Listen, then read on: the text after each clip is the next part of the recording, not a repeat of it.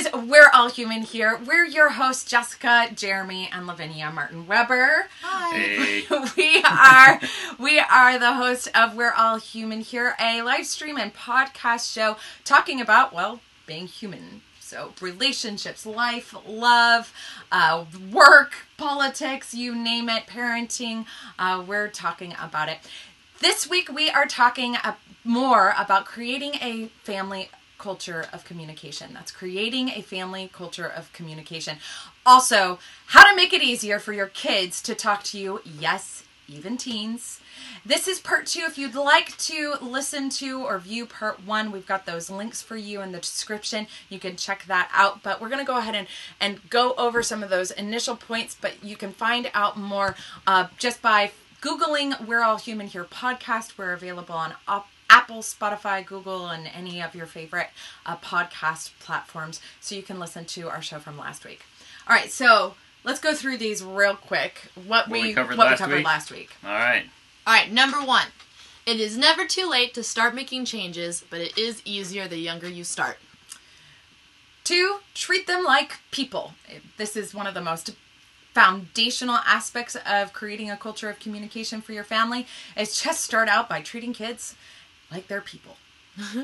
3, use prompts. As in, you may not know what to talk about if you haven't ever talked to them, or not much about anything of substance. So you look up some options, discussion options, and whether they be articles or whatever, and then you jump in with them with that aid. Mm-hmm. Yep.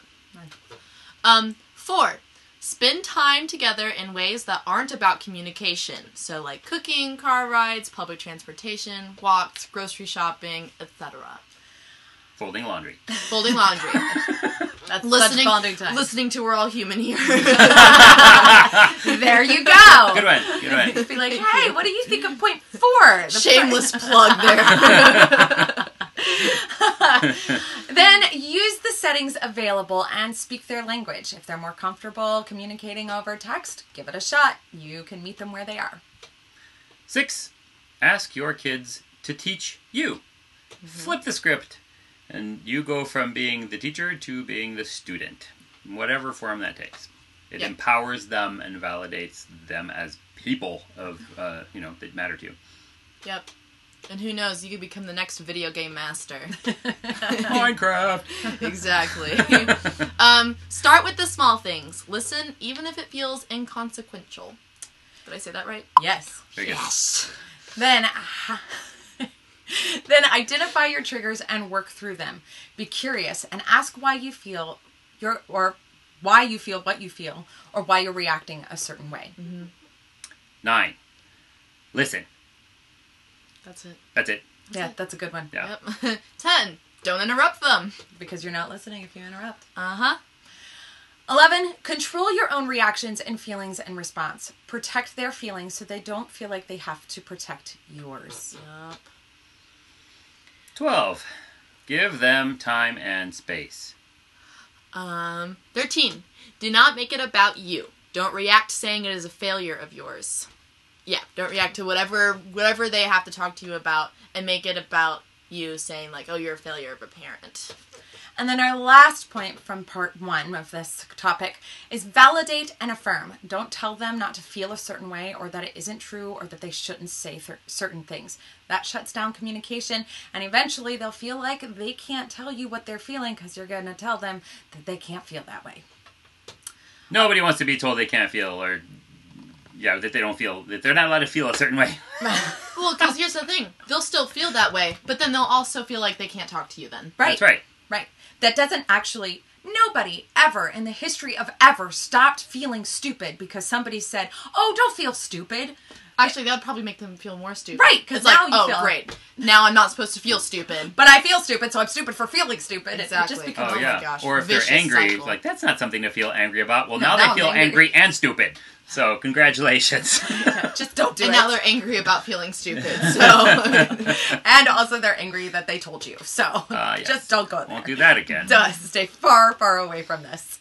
All right, so moving on then, if you'd like to hear more about those particular points, and we give some examples, We go way in depth about them. each of those points. We go way further in That depth. podcast was long. Don't scare Not them. scary long. Like a load of laundry long. Yeah. A load of laundry. Or making dinner. Or driving somewhere. Yeah. Running errands. Yeah, there you go. It was the perfect length for all the stuff we wanted to cover in it.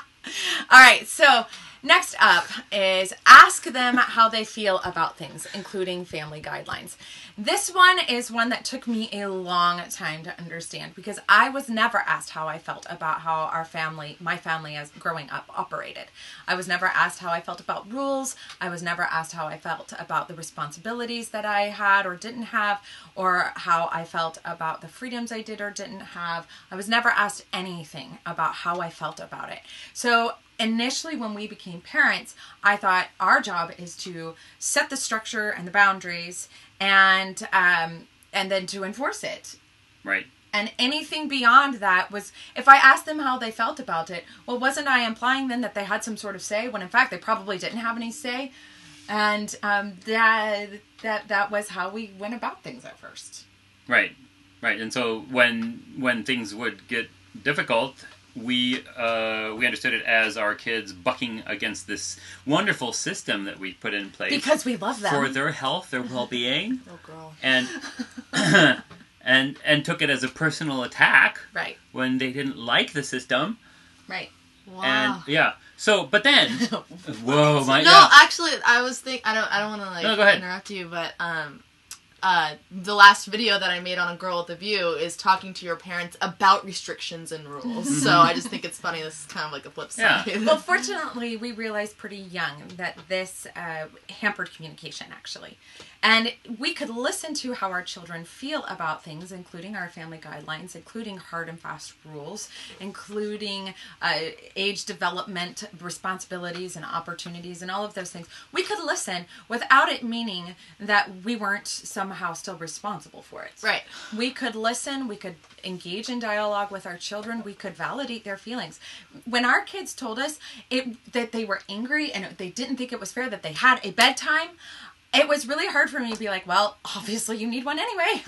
Because that's what I wanted to say. That's what I thought. Too bad. That sucks. And instead to just be like, that sounds really frustrating for you.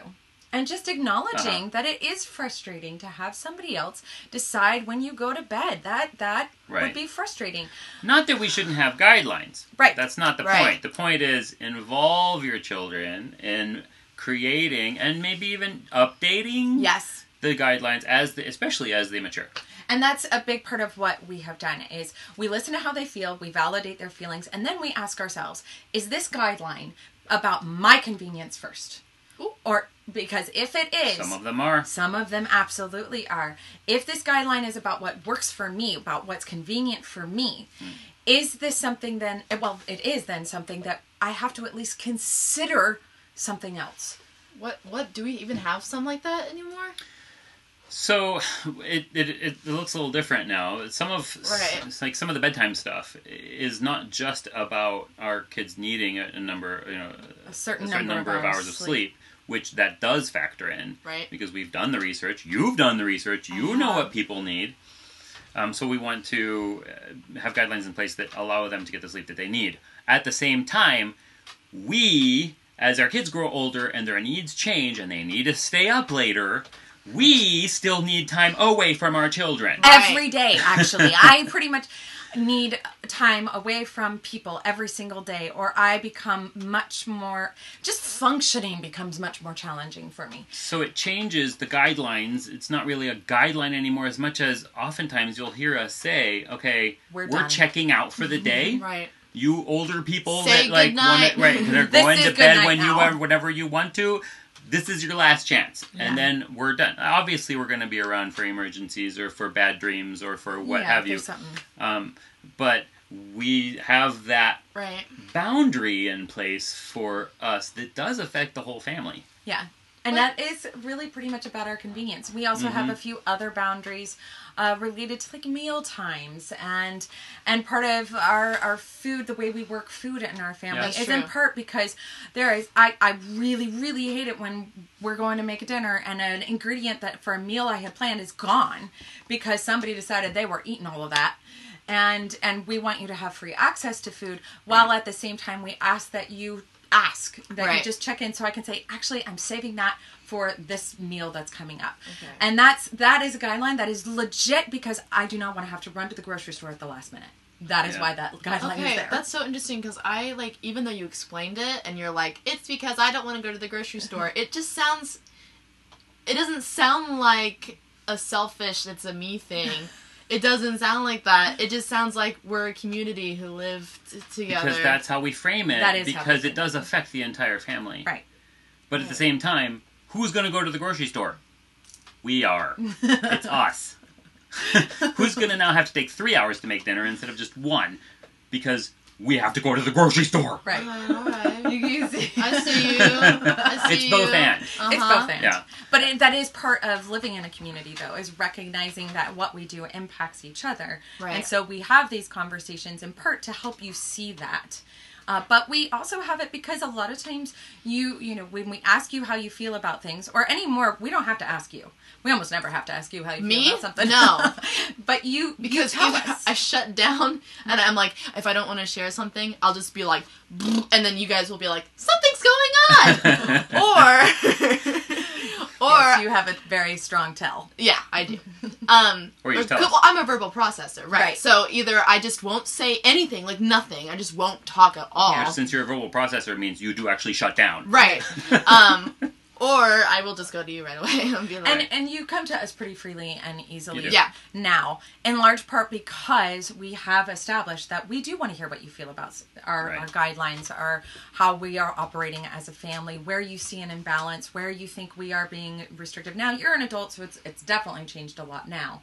Yes. But even with your 11-year-old, she came to me today about With my 11-year-old. with my 11-year-old, with our 11-year-old, she came to me today the resident about 11-year-old. something, and it is she is not as expressive and doesn't talk as easily, and so she came to me today about something and wanted to talk about how she felt about something. So it's an important piece and a big part of creating a family culture that talks about, or that family culture of communication. Right. Yeah, well, and it also sets it up so it's not the parents against kids, it's parents working with kids. Oh, I'm so glad you Right, said that. yeah. That's huge. Yeah. Yeah. We should probably add in here that the way you say something also matters a whole lot. Oh my gosh. But anyway, well, I was going to say one more thing before we move on to the next point. I know this point is taking forever now, but that is that for those who are into leadership type books, especially those that have been published in the last 20 years or so, we discovered that there's a whole culture of leadership type stuff when we joined a couple of organizations. Or I don't know, like 15 years ago. Like the John Maxwell stuff. Yep. And the sign of a bad leader there is someone who just figures out all the laws and lays them down, and everybody just has to buy in. They don't have to buy in. They just have to obey. They're your marching orders. Yeah. That's a dictator. That is a well, dictator. but that is kind of the model of business, running business that a lot of organizations are trying to get away from. Right. How do you have happier employees? How do you have employees that actually are passionate about what you're More doing? invested. How do you have employees that actually spark creative ideas that move everything forward? How do you have employees that'll tell you, actually, this isn't going to work because it's really not going to work, and then they come up with other options. Right. And in order to do that, you have to be approachable. You have to. I mean, there's all these things, but one of the things that is very important is to invite the participation of all your employees, Including the criticism. the good, the bad, all of it. And that does And translate to shape, the family. And then shape, right. That's what I was going to say, is then if you take those same principles, you can totally apply them to your family because it's the same thing. And a 5-year-old will have a whole lot more insight than you realize. Oh, shoot, right? Yes. They will be able to say why they don't think something is right, why they don't think something is fair, what they think would be fair instead. And a lot of times, they're not wrong. Right. They have some very valid points. But even if they are wrong, having that conversation with them allows them to really understand it so that they can shift their position. Just like us listening to them when they're right allows us to shift our position because we really understand and then better. Validate how they feel about it and really truly listen to them. Don't interrupt. Right. All of those things, we've already mentioned. As opposed to the option where you're just like, because I said so. Yeah. Or whatever. Which will shut them down from coming to you about anything else. Yeah. Absolutely. All right, then next one. Model it. So we're talking about opening lines of communication with your family. Model it. Be vulnerable about your own stuff without burdening them or traumatizing them. Oh, well, I get this one. Yeah, that worked out really well. So if you want your kids to be vulnerable, especially as they're growing up and they're getting into their preteen years, and then their teen years and the dating scene and all that, which, by the way, our dating culture is younger and younger and younger. Oh my gosh. I'm sure a number of you can relate to your preschooler being like, I have a boyfriend or I have a girlfriend. Or somebody else asking them if they have a boyfriend exactly. or girlfriend. It is mind-boggling how young that starts. But especially then as they get older, you want them to be able to come to you with their concerns and their questions about relationships, about whether or not they're getting bullied, or if they can do their math homework or not, or how they feel about whether or not you let them have a phone, or their vulnerability is what we covet because they feel safe with us and they want to tell us and ask us and they want our input and our insight because we're so wise. And if they don't see us being vulnerable with them, where are they learning this from? Right. I remember when we first met and you told me that your family was perfect. And I laughed at you. I did. You did. I did. I said laughed. those words. I did. I did. I was like, so tell me everything. So, well, okay, the conversation was like, she shared something very dysfunctional about her own family. And she was just like, well, that's just kind of my family. That's how they, Oh, I figured we may as well just be like Right. up front. Like, if you are getting interested in me, Right. you need to know what is coming with this. And it was one of those, like, so this was my experience. How's your experience? She assumed I would just be like, oh yeah, here's my how my family's family- got issues Emotional too. dump. And instead, I couldn't see anything wrong with my family. And so I did say, what? My base, I mean, there's nothing really for me to share. My family's basically perfect. And I was how blind I was. Actually, that was a really big red flag for me, by the way. I thought maybe this guy is not good relationship material. Yeah. He thinks his family is perfect. And anybody that thinks their family is perfect is set up for massive disappointment in their own relationships and being unaware of a culture of family dysfunction, which I believe every family has at least some dysfunction.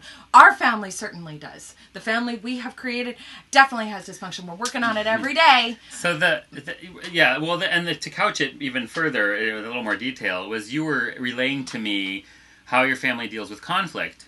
And so I was thinking, well, how does my family have conflict? Ooh. And I realized my family doesn't have conflict. Oh, Therefore, no. they're They're basically perfect. What I had to learn was that just because you don't have conflict doesn't mean you don't have issues. You're just not talking about them. Oh, we laugh. Well, it's fine because my family is perfect. So. Oh no, you failed! Starting all over. Wait, what does that mean? What does that entail to start all over? I do not know, but we're gonna have to figure it Mom out. is like, Happy Halloween! Ew, no.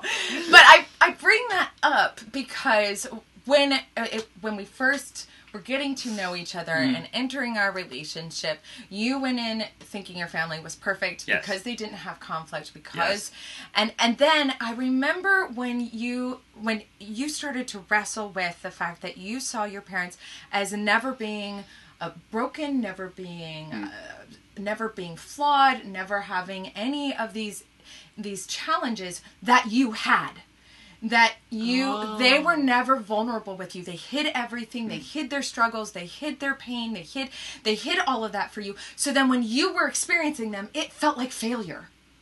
And that was, that was big for us in therapy. That was big for us in relating. And it was big for us then in shaping that our children needed to see us cry, needed to see us struggle, needed to know when we were having bad days, needed to hear us apologize to them for messing up in our parenting, for making mistakes, that it was actually really important for them so that when, as they grew, there was not this deep personal sense of failure that they struggled. Well, I'm sure that was also very disorienting for you and your siblings, since your parents never had that vulnerability with you. Or never really showed that side. That when the divorce happened, that must have been a lot. It was okay. There's a whole story there. So my parents' relationship in my teenage years and beyond was very difficult, especially after I met Jessica, because that's when things were really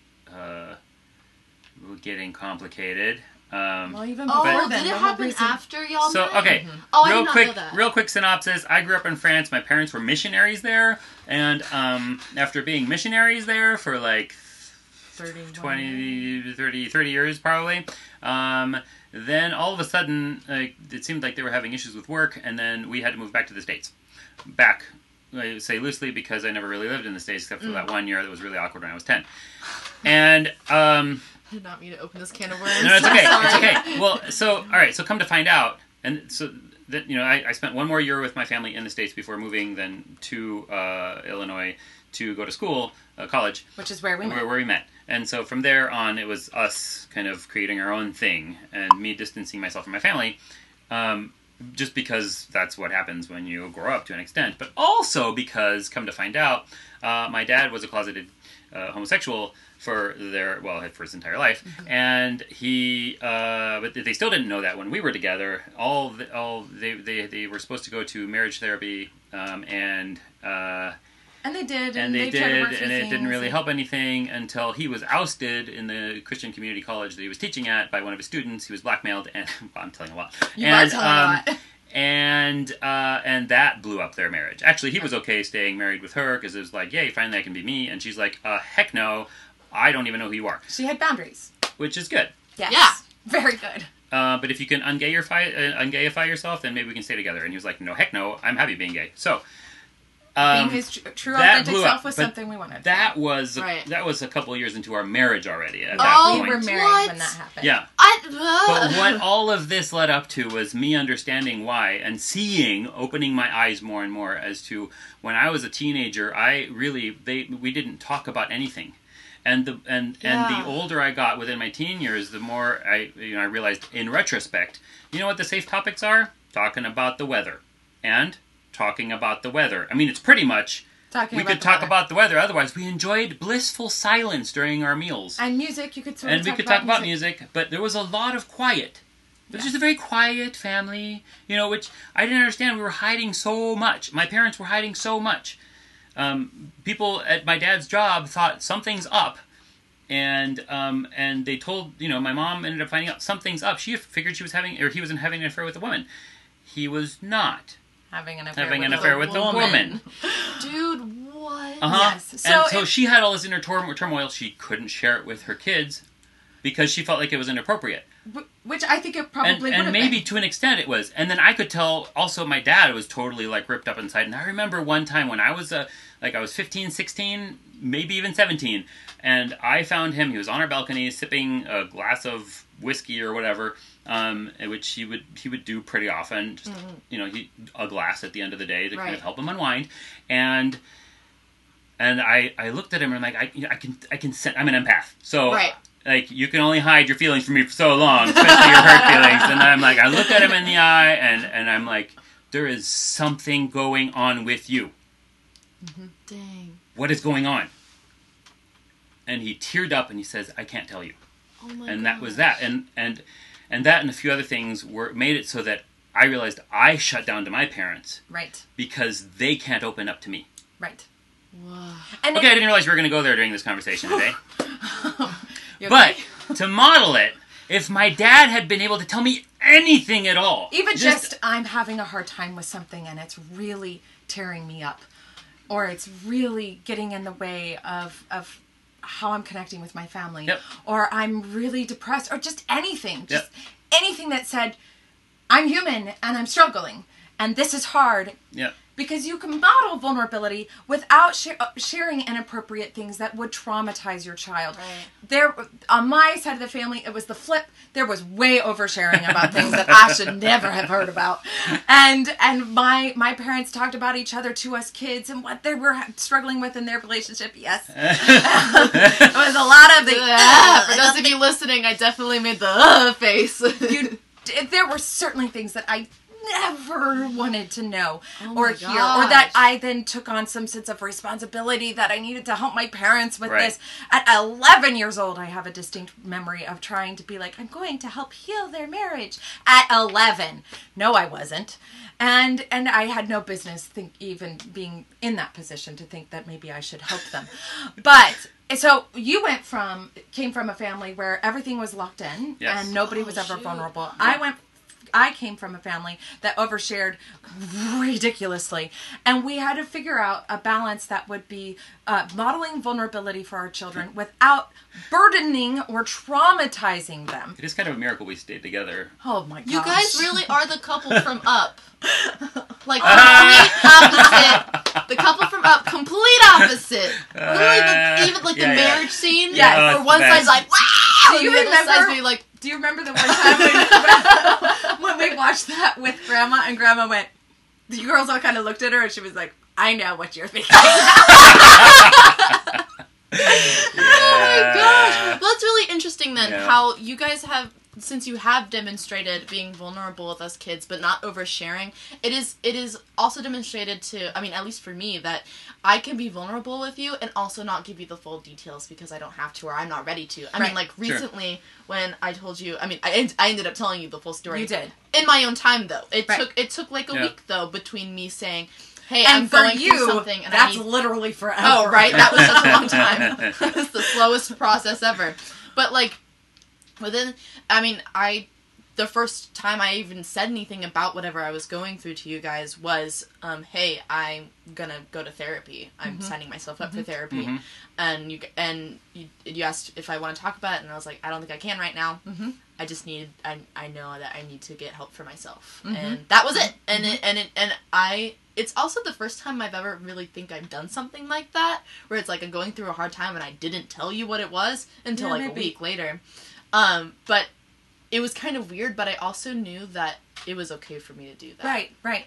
And the thing is, we want our children to be able to tell us everything. And we want our children to be able to open up about everything without fear of burdening us or traumatizing us.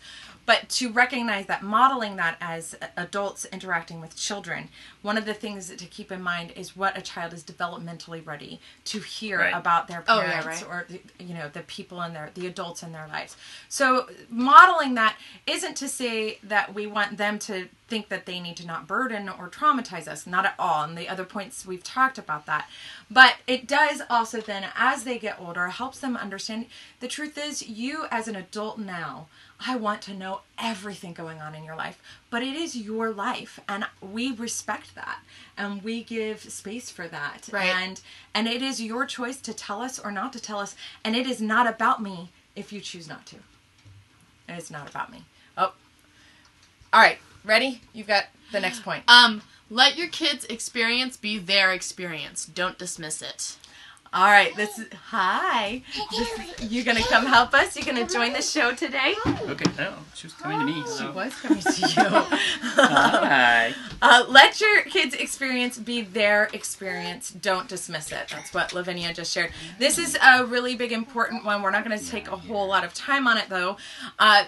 And what I love about this one is just recognizing that our children are not going to be many versions of us. You're not a mini version of me. Oh, thank God. I mean, that's not a bad thing. Okay, wait, sorry, that sounded wrong. That's okay. It's fine. You can be grateful for that. No, I mean, just because I love who I am. And I love who you are. And it is a good thing that you're not a mini version of me, that you are your own individual person all the way around. And I love that. And she needs to go I'll be potty. right back. All right. Bye. Bye-bye. Thank you for telling us. So let your kids' experience be their experience and don't dismiss it. Just because you may not be able to relate to your child's experience doesn't make it less valid. Yeah, and that kind of goes hand in hand with validate and affirm. Right. Yeah. Exactly. All right. Next point. Show genuine interest in what they have going on. Invest and ask questions. This kind of goes back to the if your child really, really loves Minecraft, then take some time. But also, and the things that they have going on that maybe they don't love, but is taking up a lot of their time and energy.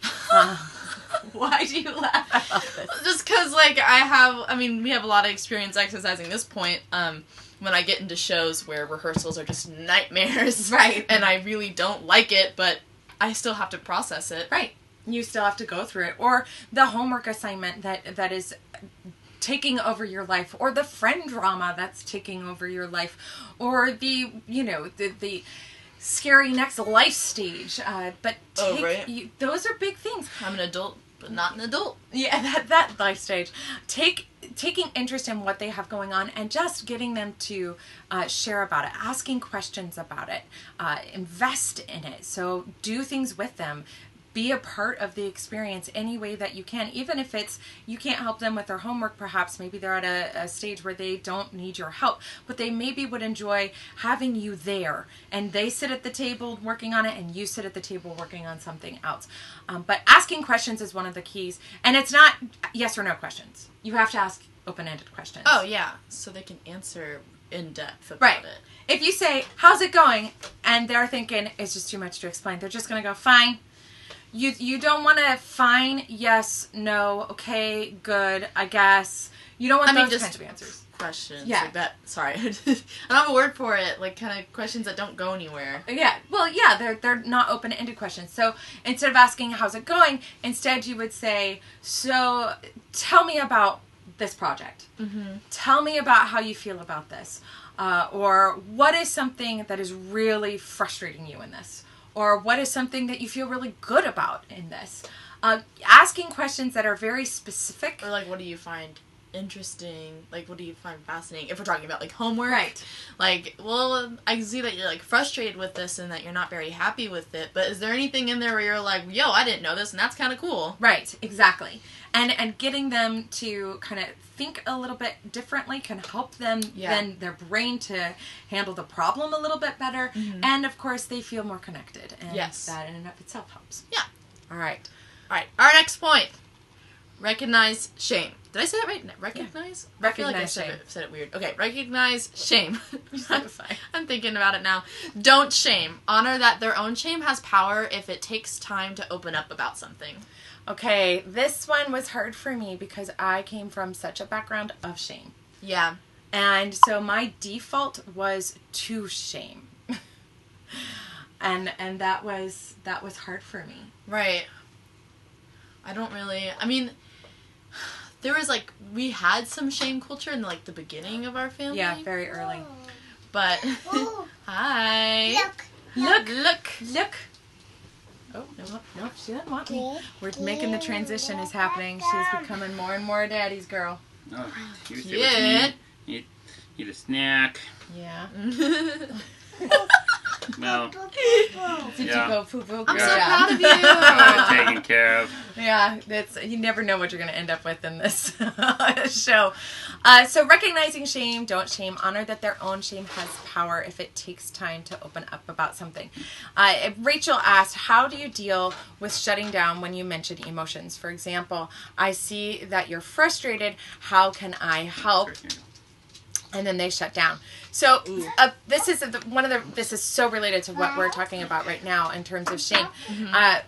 A lot of us, even very, very young, even if we are not in a family that actively has a culture of shame, many of us from a very young age will experience shame. Yeah. Either we've seen it somewhere, we've heard it somewhere, we've picked up on it from others. Shame can happen very, very young. Even at school, right? Oh, yeah, absolutely. Because other kids are going to shame each other as well. Prime place to experience shame. Absolutely.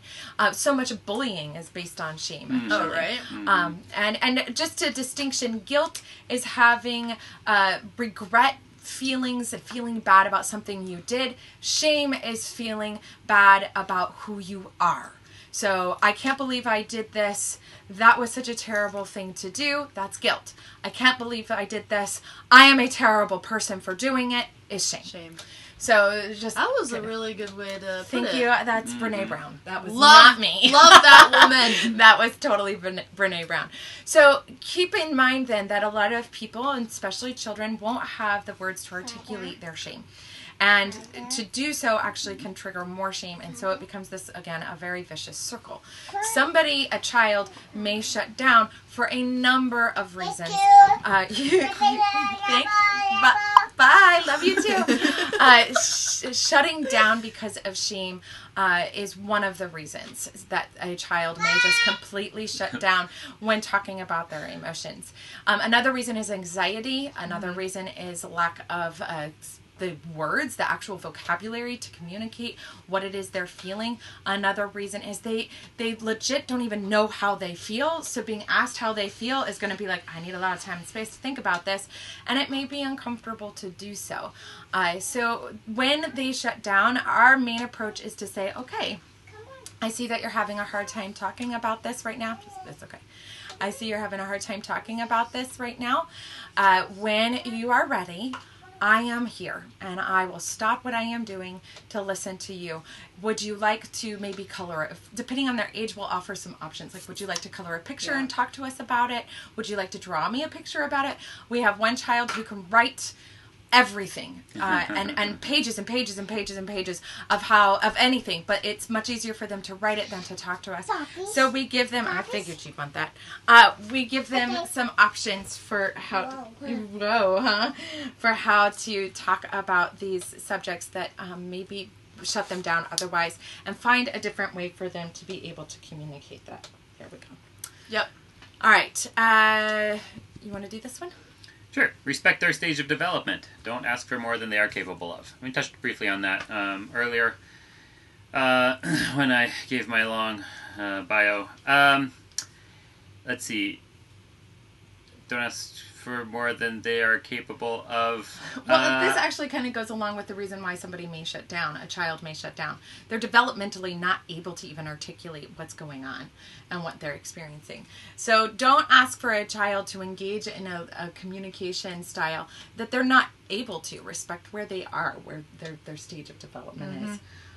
And that includes respecting if they're lying because they're experimenting with truth-telling, respecting if they need to be physically active while communicating because that's what they physically need, that's their developmental stage, all of that goes along with it.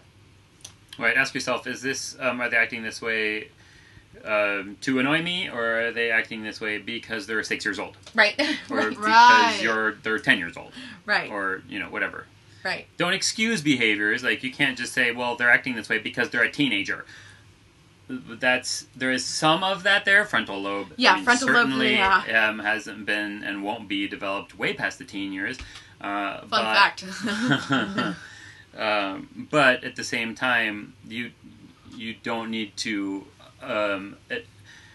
put up with being mistreated by your teenager just because they're a teenager. Right, yeah. Or your 9-year-old just because they're a 9-year-old. For us, teenagers are a breeze for the most part. It's the 9 to 12 year time that's the hardest. But that's just us with our personalities. So. Yep. All right. Moving on.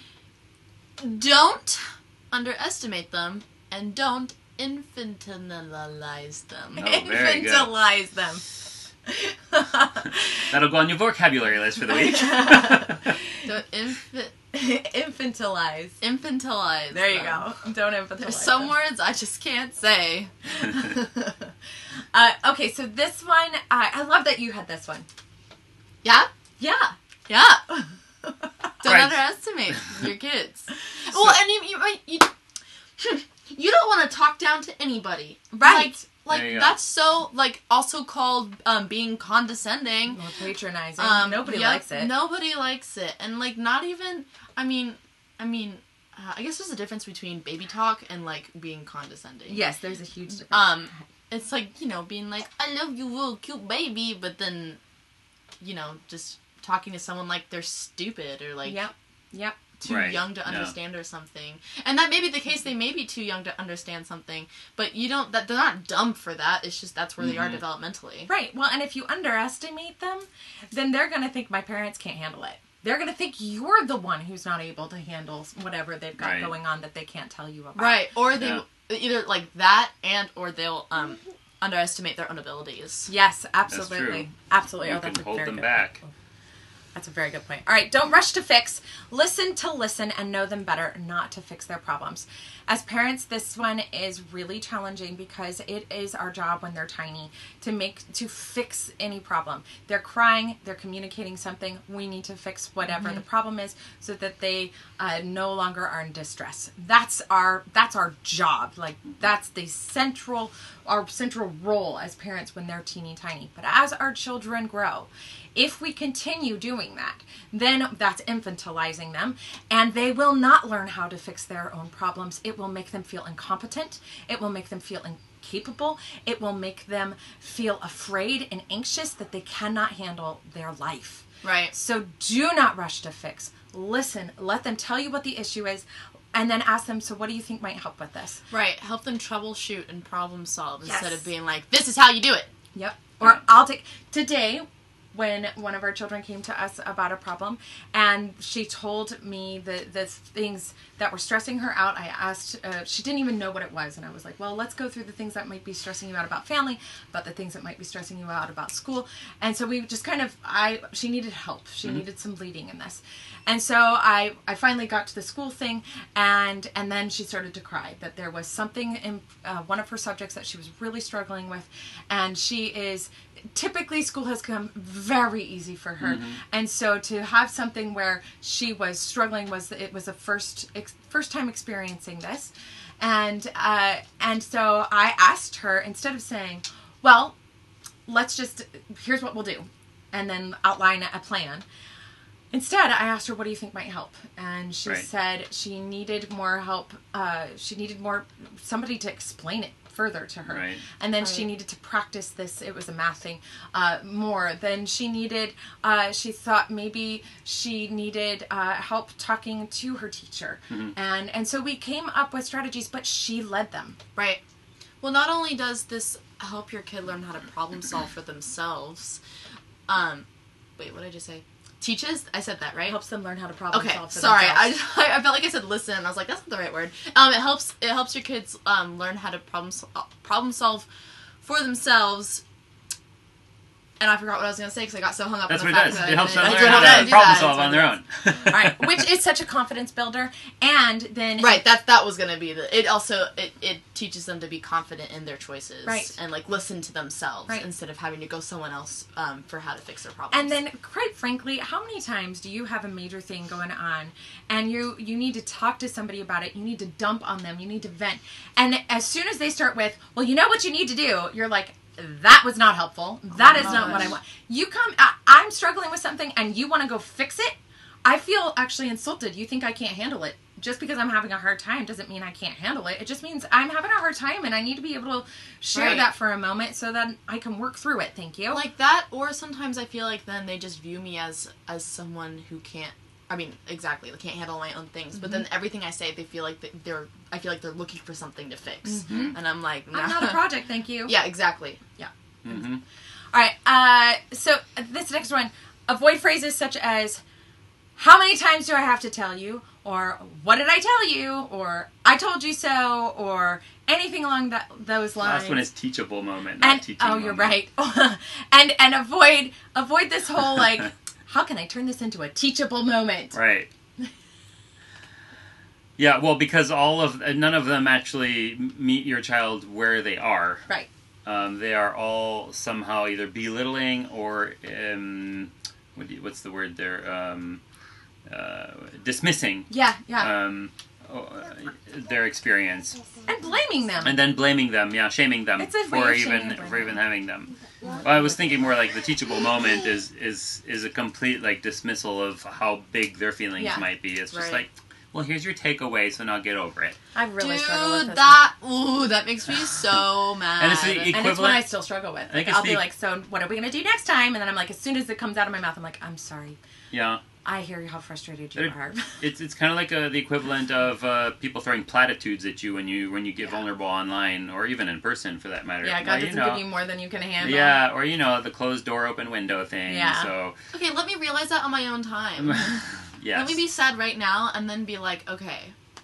Like, telling Yeah. that kind of thing makes me really, really upset. Especially if someone's like going through like a really, really hard Right. or like traumatizing time and you're like, well, what are we gonna do next time? No, I don't want to think about what I'm gonna do next time Right, this happens to me. right. This Mhm. sucks and I'm gonna be sad about it. Right, and Yep. it's patronizing and belittling and all of those things again, Yep. which is just further disconnection, which shuts down communication. They'll stop coming to you. Yep. And to build off of that teachable moment thing, ask them if they want your help, or your input, or your advice, or your involvement at all. Don't just rush in there and try to fix things and tell them your life advice and your perspective as an adult and how, because you're so much smarter and wiser than they are. None of that's helpful. No. And as adults, think about the times where you have just wanted to share a bad experience or a frightening experience with someone as an adult.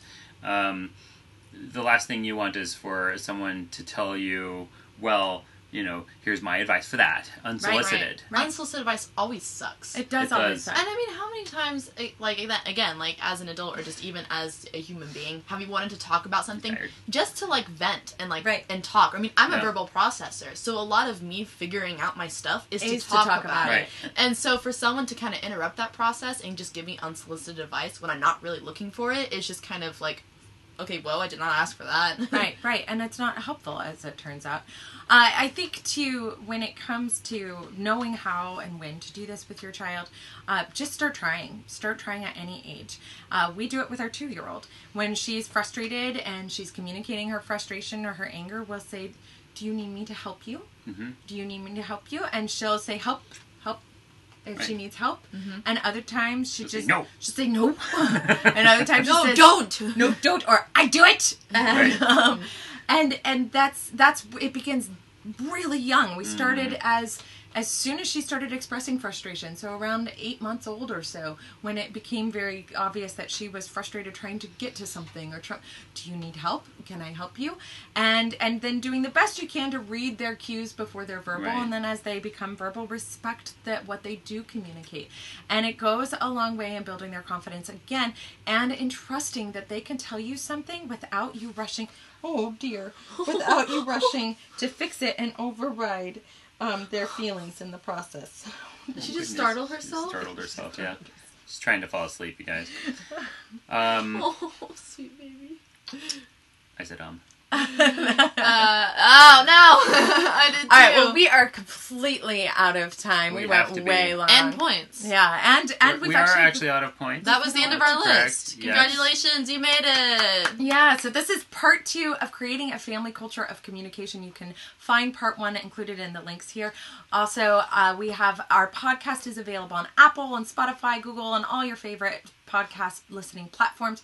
Check it out. If you have a question, I see we have a really great question that we're going to come back to for another show. I think that's something we may use to open next week's show. Cool.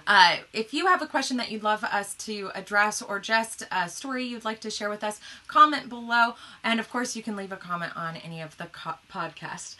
Thank you so much for joining us. This has been We're All Human Here. I am Jessica Martin Weber. I'm Jeremy. I am Lavinia. And we're your host. You can find us most every week here on Facebook or on podcast, your favorite podcast listening platform. It's been a pleasure. We'll see you next time. Bye. Bye. Have a happy Thanksgiving.